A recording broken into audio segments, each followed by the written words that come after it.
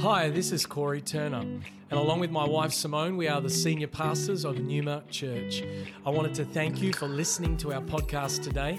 You're about to hear a message from one of our team that we pray builds your faith and empowers you to follow Jesus more closely. Enjoy the message. My family and I, we were just had a week after Easter up in sunny Queensland, and that was lovely. And then last week I was ministering at a church in Adelaide, and that was great, but there is no place like home. And I want to invite you to go with me to James chapter 4, and I'm going to read through from verses 1 to 8. In the month of May, we're just no particular series focus in mind, but we're just bringing whatever we feel in God to bring each week.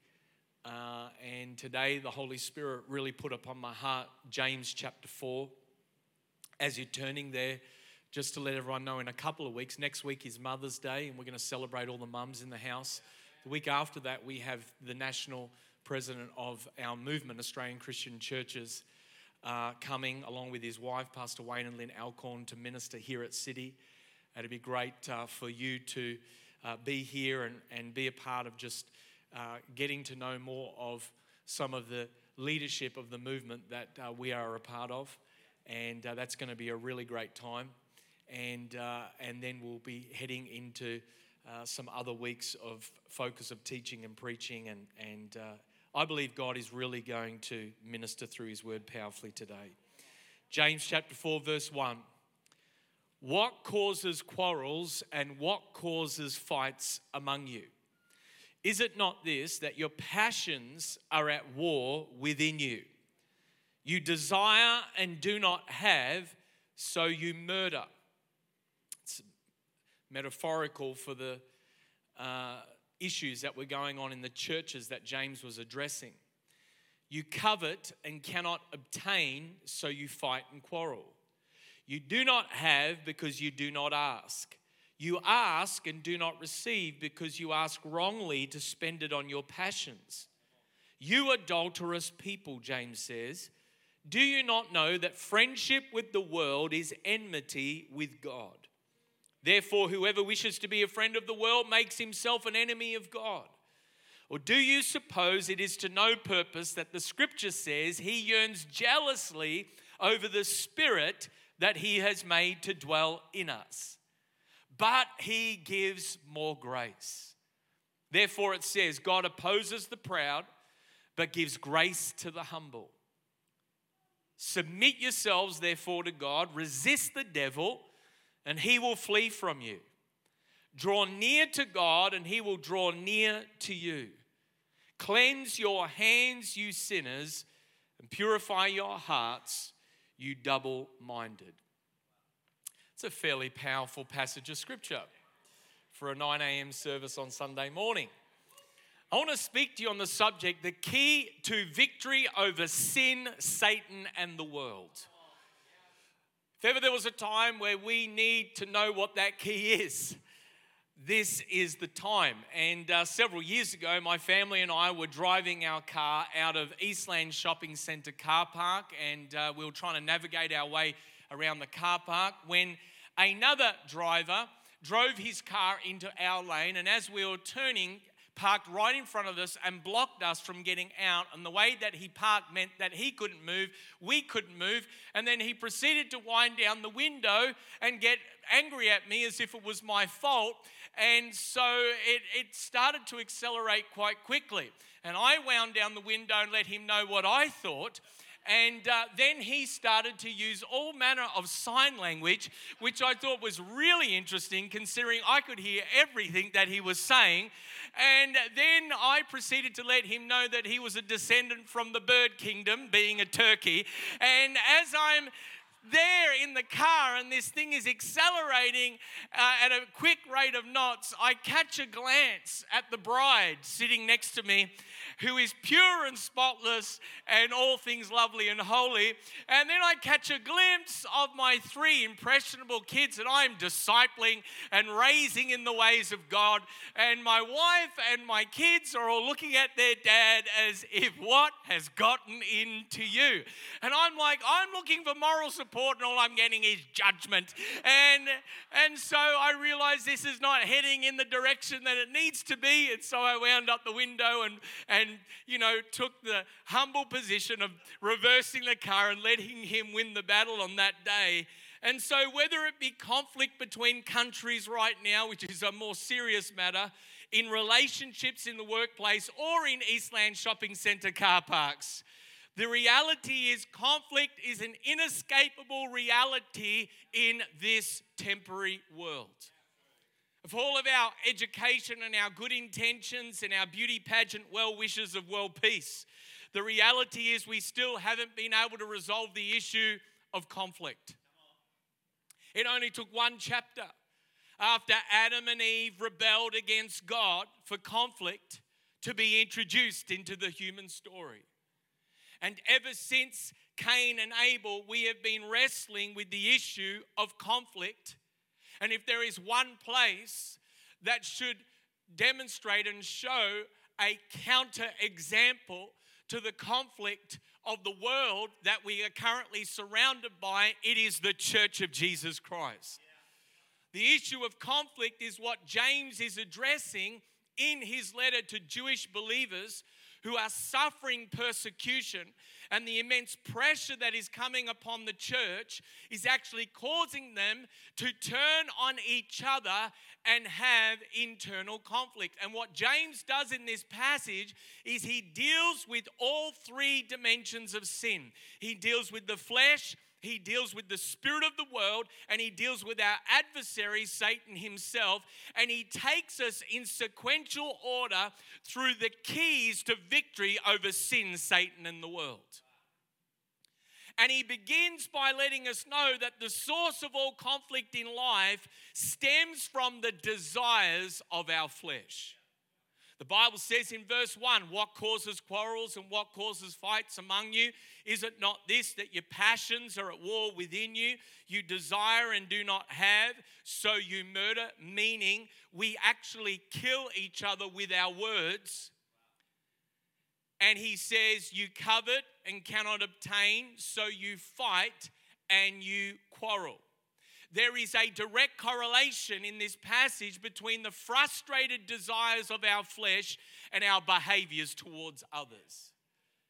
We tend to justify conflict with others through the filter of our injured rights, when actually the Bible is saying it's our desires. It's the desires of our flesh that is often fueling the conflicts that you and I find ourselves in, whether that's in your marriage, whether that's with your kids, whether that's with work colleagues, whether that's in car parks, whether that's in the world. It is our fleshly desires that is often the driving force behind the conflict. Have you ever been in a fight with someone and what you're arguing about isn't actually the issue? Or is that just me? You're getting caught up in the symptoms of something when actually the real issue, the real cause of the conflict is the unsanctified desires of our flesh that are not actually getting met according to our perceived expectations. And so getting to the root of the conflict requires self-examination of your desires, not just self-justification of your responses to the issue at hand. And so the key question in conflict that you and I need to stop and pause, take a deep breath and ask ourselves is, what desire am I trying to protect or gain for myself?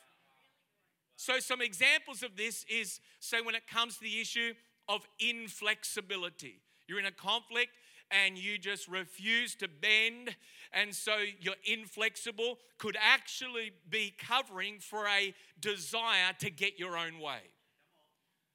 Maybe you're trying to attain to a particular position of authority or prominence, church, work, whatever it may be. It could actually be a masquerade for the desire for status, to appear a certain way to others, to appear favorable. Maybe if you're overly critical, it's masquerading a desire to look good to others, to appear more favorable to others than that other person.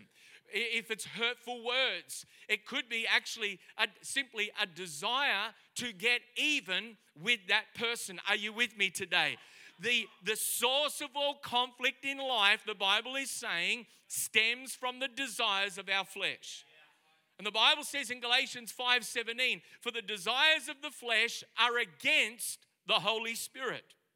And the desires of the Spirit are against the flesh. For these are opposed to each other to keep you from doing the things that you actually want to do. James continues and he says, confused prayerlessness is the byproduct of living according to the desires of your flesh. Confused prayerlessness, an ineffective prayer life, is evidence and is the byproduct that we're living according to the desires of our flesh. Verse 2 says, you do not have because you do not ask. What's that? That's prayerlessness. Verse 3 says, you ask and do not receive because you ask wrongly to spend it on your passions. That's confused prayerlessness. So there's another alternative to fighting over fleshy desires. The Bible says, firstly, pray. Because what prayer does, it purifies and sanctifies our heart's desires. People who don't pray are letting everybody know that they are self-reliant. Let's just say it straight. If you never pray, if you never stop to pause and pray, you are convinced you've got life covered. That's exactly what it is. You can blame busyness. You can blame, your mum and dad or your boss or the devil or the government. But I'm telling you, if you don't pray, prayerlessness says, I am self-reliant, I am self-dependent, and my flesh will get the job done. People who do pray but never get an answer could be actually praying with wrong motives. We cannot expect God to answer our prayers if our motives are fueled by the desires of our flesh. And then maybe you might quote Psalm 37:4. Well, the Bible says, delight yourself in the Lord and He will give you the desires of your heart. Well, the Bible says, if I just Turkish delight myself in the Lord every day, I'll get all of my desires fulfilled. But it's not talking about the desires of your flesh. He's talking about out of the overflow of intimacy with God, the Holy Spirit puts His desires in your heart. And those desires that are then uttered as a prayer, a spoken word back to Him in that place of intimacy and delight, as they bubble up out of the work of the Holy Spirit in our hearts, God says, I'll give you that desire. Because that desire is in alignment with my will. That desire is in alignment with my purpose. Out of that place of intimacy, those desires will be realized. Some believers are confused in their prayer lives because God doesn't seem to be answering their prayers. And what they say is, well, prayer doesn't work, so I'm not praying anymore. This faith thing doesn't work, so I'm not believing anymore. This God thing doesn't work. And so maybe the issue isn't God, faith, or prayer, but it could be wrong motives. Motives matter to God. God cares about what we are motivated by. In fact, if God answered every one of your prayers, it might not go as well for you as you think. Just ask Jim Carrey from Bruce Almighty, the movie years ago. Do yourself a favor and watch it. It's a very interesting interpretation from Hollywood on the whole issue of prayer and faith and God. And so Bruce Almighty is a TV news reporter who wants to be an anchorman, and it all goes pear-shaped for him, and he decides that God really isn't doing a great job with his life and the planet. And so he meets God, and God tells him, hey, I'm going to give you my power for a week. You see if you can do a better job. And so Bruce Almighty goes and he arranges the planets and the natural created order of things to suit him and to win the affection of a girl that he likes. And finally, he gets to a crescendo where there are so many prayer requests coming from so many people. And because he's God, he's got to do something with all these prayer requests. So he just answers yes to every single prayer request. And the whole world goes into chaos. And he realizes, I am not fit to be God. And he simply prays God, let life return back to normal. And he embraces the simplicity of his life. If God answered all of your prayer requests based upon motives that sometimes you and I can't see, it might end up in chaos. In fact, what God often has to do to answer the genuine prayer requests is change us so that we can handle the answers to the prayers. So James is saying if we persist in living by the desires of our flesh, we actually are making ourselves enemies of God. It says in verse 4, you adulterous people. That's fairly strong language, James, for a 9 a.m. Sunday morning service. Do you not know that friendship with the world is enmity with God? Therefore, whoever wishes to be a friend of the world makes himself an enemy of God. Or do you suppose it is to no purpose that the scripture says he yearns jealously over the Spirit that he has made to dwell in us? What is God doing? He's addressing believers who profess Jesus as Lord, but live in their lifestyles according to the value system of the world.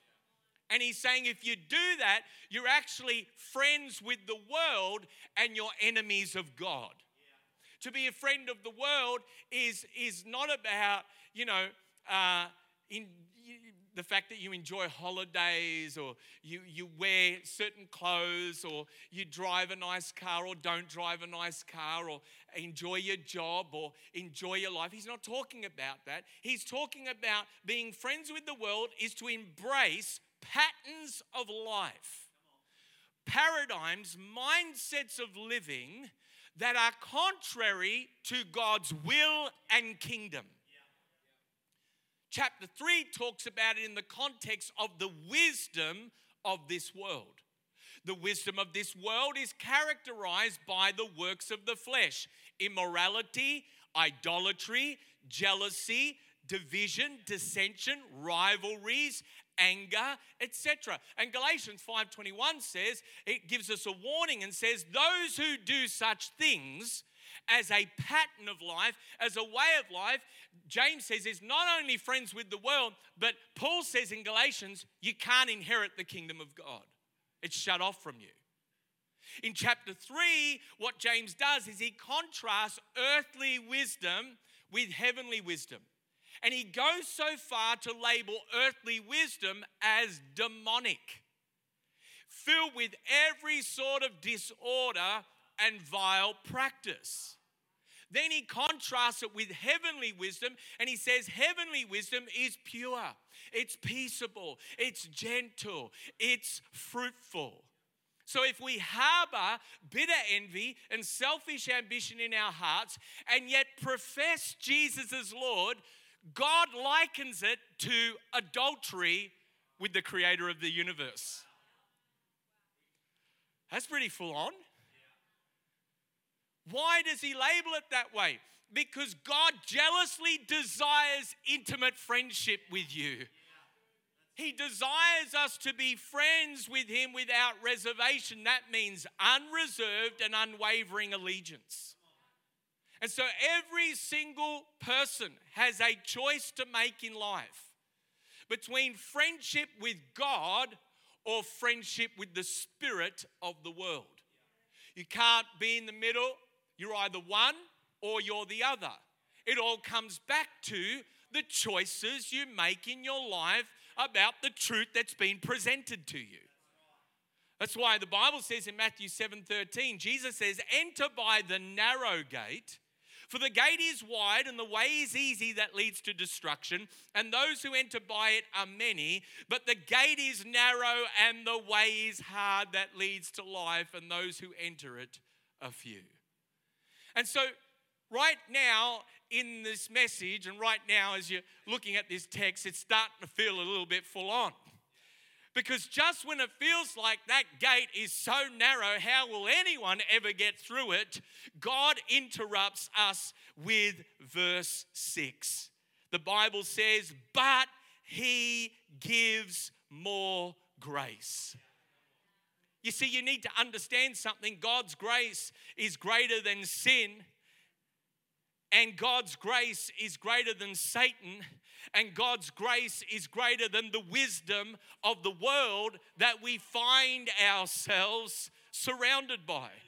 Many of us are so beaten up by sin and Satan and the world, we've lost all hope. But I'm here to tell you today, the devil is a liar. You may be a slave to addiction, but God's grace is greater than your addiction.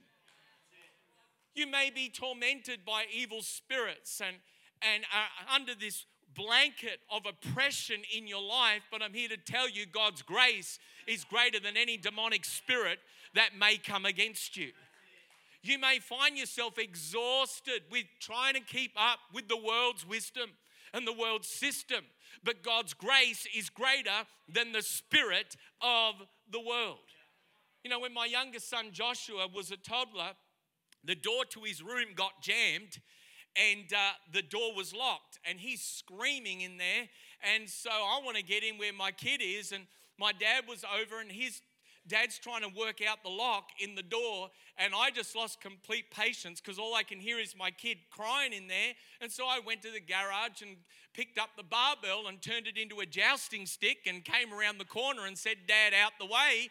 And so I'm coming through, and we went through that door in Jesus' name to get to, I don't have time to fiddle with the lock. I'm getting in where my kid is. And so when you and I had the door of reconciliation with God locked and slammed shut in our face, grace opened up the door.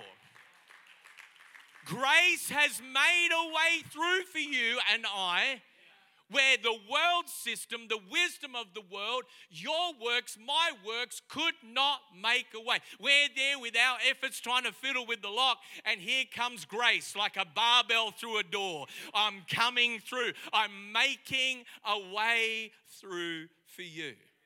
You see, God's grace is sufficient for every weakness. God's grace is efficient in every deliverance. God's grace is proficient in every circumstance. And the only way to access great grace and more grace is to humble yourself under the mighty hand of God. That's why the Bible says, therefore it says, God opposes the proud, but he gives grace to the humble. You see, grace is divine unmerited favor. You can't do anything to earn it. Therefore, pride can't access it. Because pride prides itself on being able to do it according to the self. Whereas pride can't access grace, that's why God opposes it. In fact, he actively opposes pride. So just a heads up, there is enough resistance in life without being opposed by God, without being resisted by God. I'm not the smartest tool in the shed, but I know this, that if I want to decrease the resistance that I'm facing that's going on in my life, choose humility every single day of the week, because I am in desperate need of grace, and so are you. Pharaoh thought he knew better, and 10 plagues later, he had a change of mind. It's interesting that. And even then, after he changed his mind, he persisted in pride, and it eventually led to his demise. But when we humble ourselves, not only do we get access to much grace, but we get given the key to victory. What is the key to victory over sin, Satan, and the world? Verse 7 answers. Submit yourselves, therefore, to God. Resist the devil, and he will flee from you. Draw near to God, and he will draw near to you. Cleanse your hands, you sinners, and purify your hearts, you double-minded. The key to victory over sin, Satan, and the world begins with this: submit to God. What's that? Surrender. Completely surrendering to the lordship of Christ is the first and essential step to freedom. One of the reasons why many people do not get free of sin, satanic influence, and the spirit of the world is they refuse to submit to the lordship of Jesus.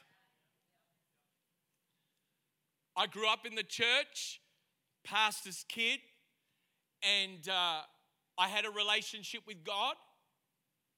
But it all changed, it all transitioned and pivoted the moment I was wrestling with the lordship of Jesus in my life, about the call of God on my life and my future. It all shifted. And I wrestled and wrestled and wrestled. It was a lordship issue because many of us like the idea of Jesus as Savior. Save us from our sins, save us from our problems. We'll relate to that Jesus. But we don't necessarily like the idea of following Jesus as Lord. Can I suggest to you today, Jesus Christ is one and the same thing. He's both Savior and Lord, but you can't call yourself a follower of Jesus or profess Jesus is your Lord if it isn't the reality of your lifestyle. It doesn't mean that we're completely perfect in that. We're all on a journey. We're all growing. But the reality is Jesus didn't just die to save you from your sin and the penalty of that sin, which is eternal separation from God, and to save you from tribulations in this world, okay, and various sicknesses. In fact, Jesus said, in this world you're going to have tribulations, but take heart, overcome the world. Jesus is either Lord of all or he's not Lord at all. That's what Christianity is. That's what it means to be in relationship with Jesus. Jesus as Lord isn't just in one compartment of our lives. It's in all of our lives. A Hebrew understanding of faith in God is faith in God is at the center of my heart, the center of my life, and all of my life revolves around my faith in God. A Western understanding of faith is a category of my life. It's compartmentalized to one aspect of my life. And so I can acknowledge Jesus here, but in the rest of my life, I'll live as my functional Savior. I am the Lord of my life. I am the master of my own universe. And don't you dare tell me, Bible, church, pastor, preacher, what I should do with the rest of my life because I've got that all covered. Then Jesus isn't Lord.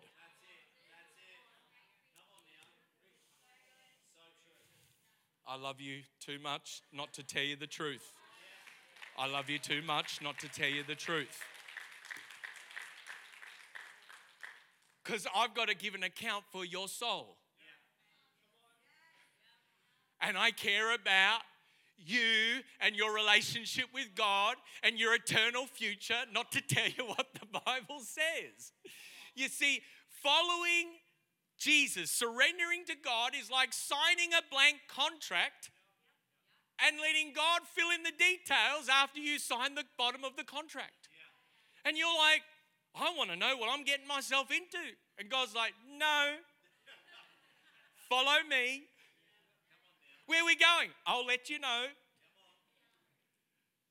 Sign the bottom of the contract and I'll fill in the details.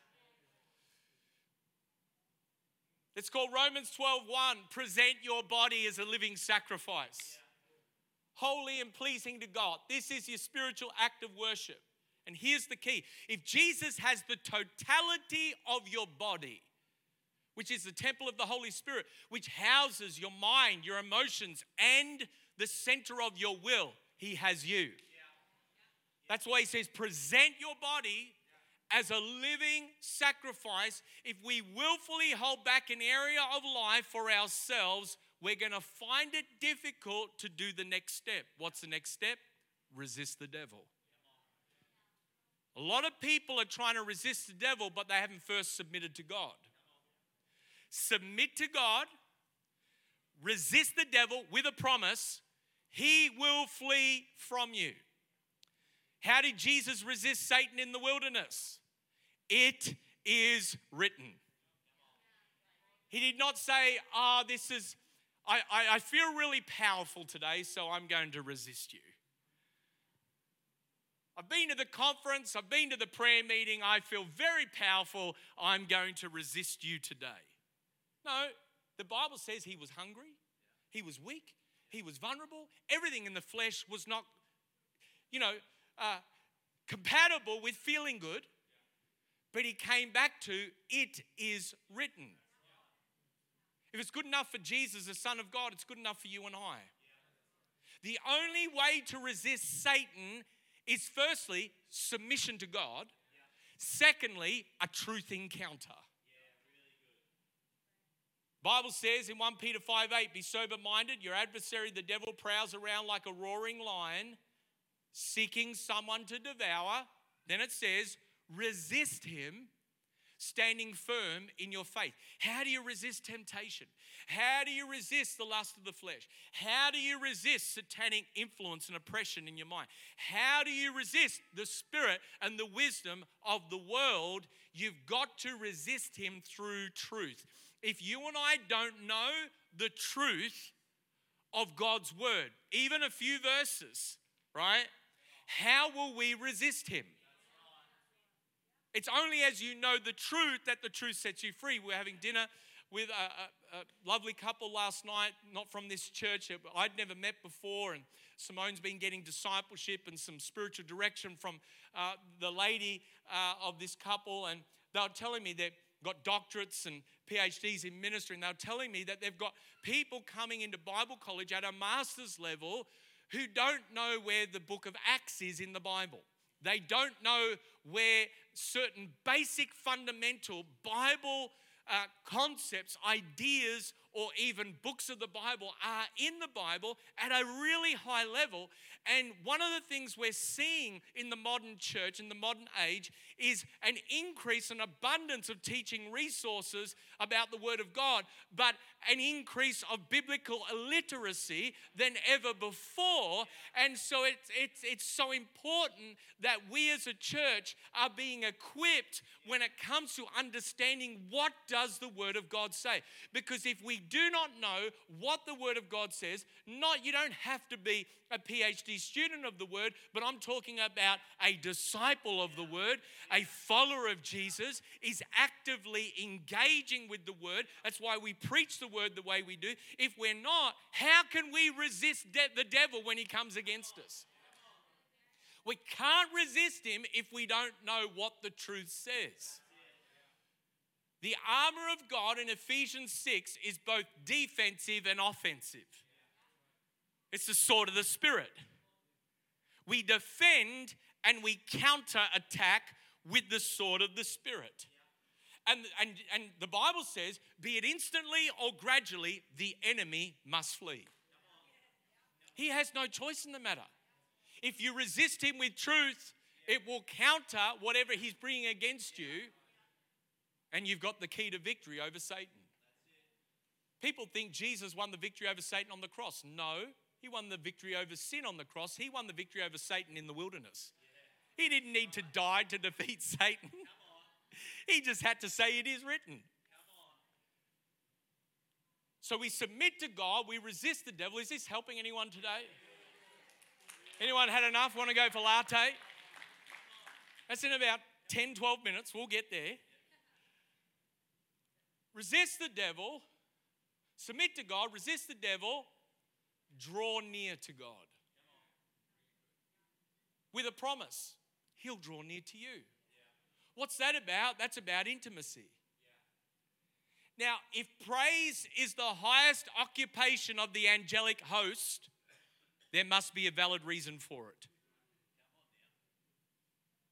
If all of the angelic hosts can do nothing but holy, holy, holy is the Lord, God Almighty, there really must be a valid reason for it. Because the Bible says in Psalm 22, God inhabits the praises of his people. So when you and I praise and worship, we haven't just got a weapon of warfare against the enemy, but as we draw near to God in praise and worship and intimacy with God, we become conscious of his presence. Do you know the presence of God is supposed to be experienced? It's experiential. If you only relate to God through a cerebral understanding, a mind experience of God in your mind, and you understand it as thought, but you don't experience him in your life, you're missing fundamentally what relationship with him is all about.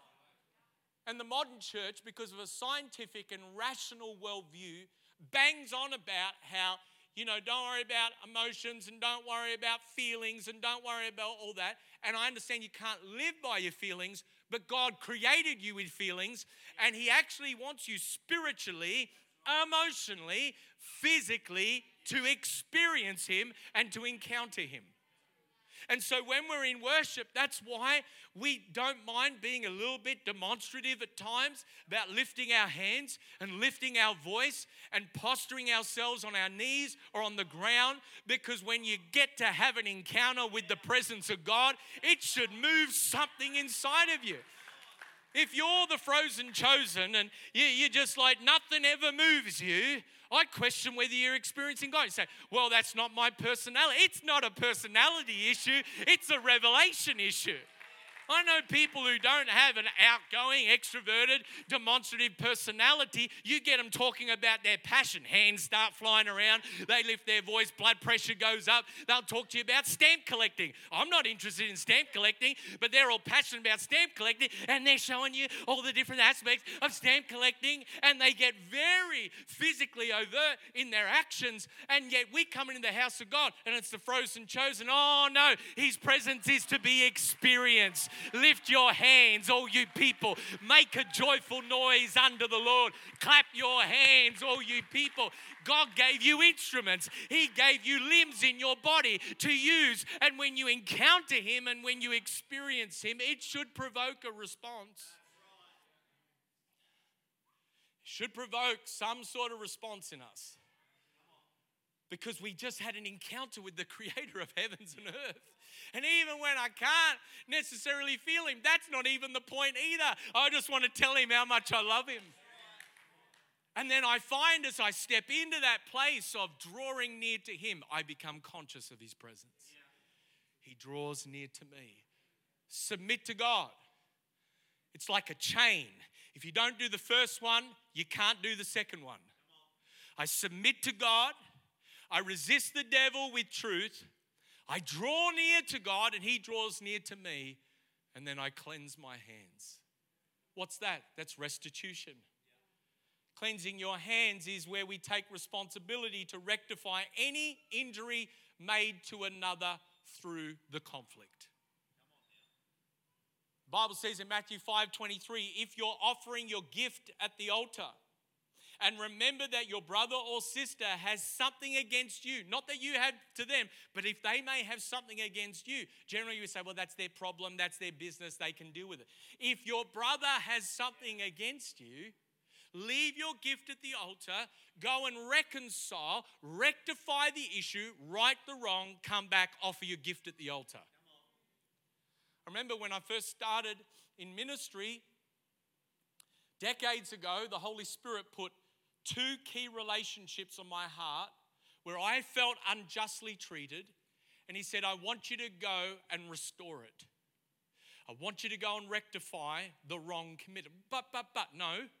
Don't let your butt get in the way of your breakthrough.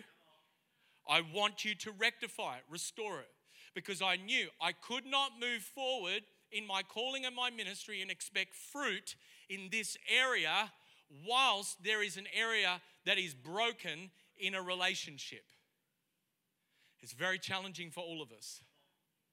I went back, I organized on the phone to meet up with these people.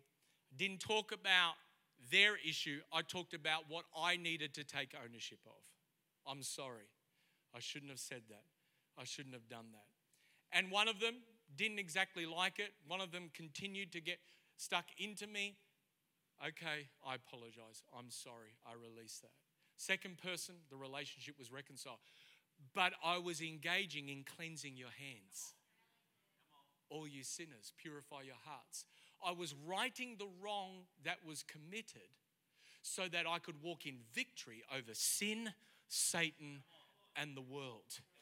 God has made a way through His grace for you to walk in victory over sin, over Satan, and the world. But it requires your active participation with great grace. Thank you for joining us for this message today.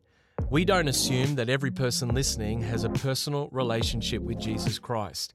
And so today, we invite you to begin following Jesus as your Lord and Savior. The Bible teaches that every one of us has been created for a relationship with God. Sin has separated us from that relationship, but God loved us so much that He gave us His one and only Son, Jesus Christ. Jesus lived, died, and rose again, conquering sin, Satan, and death itself. If we believe in our hearts that God has raised Jesus from the dead, and we confess with our mouth that Jesus is Lord, we will be saved. So if you are ready to pray in faith, turning away from your sin and believing in Jesus for your salvation, please pray this prayer. Dear Jesus, I believe that you are the Son of God, and I ask you to forgive me and cleanse my heart from all of my sin. I receive by faith the free gift of eternal life, and I ask that you would fill me with the Holy Spirit. I thank you that I am born again as a child of God and that you have made me a new creation in Christ Jesus. In Jesus' name I pray, amen. If you have prayed that prayer for the first time, we would love to know and help connect you to a local church in your area. You can contact us on our website, numa.church. Thank you for listening.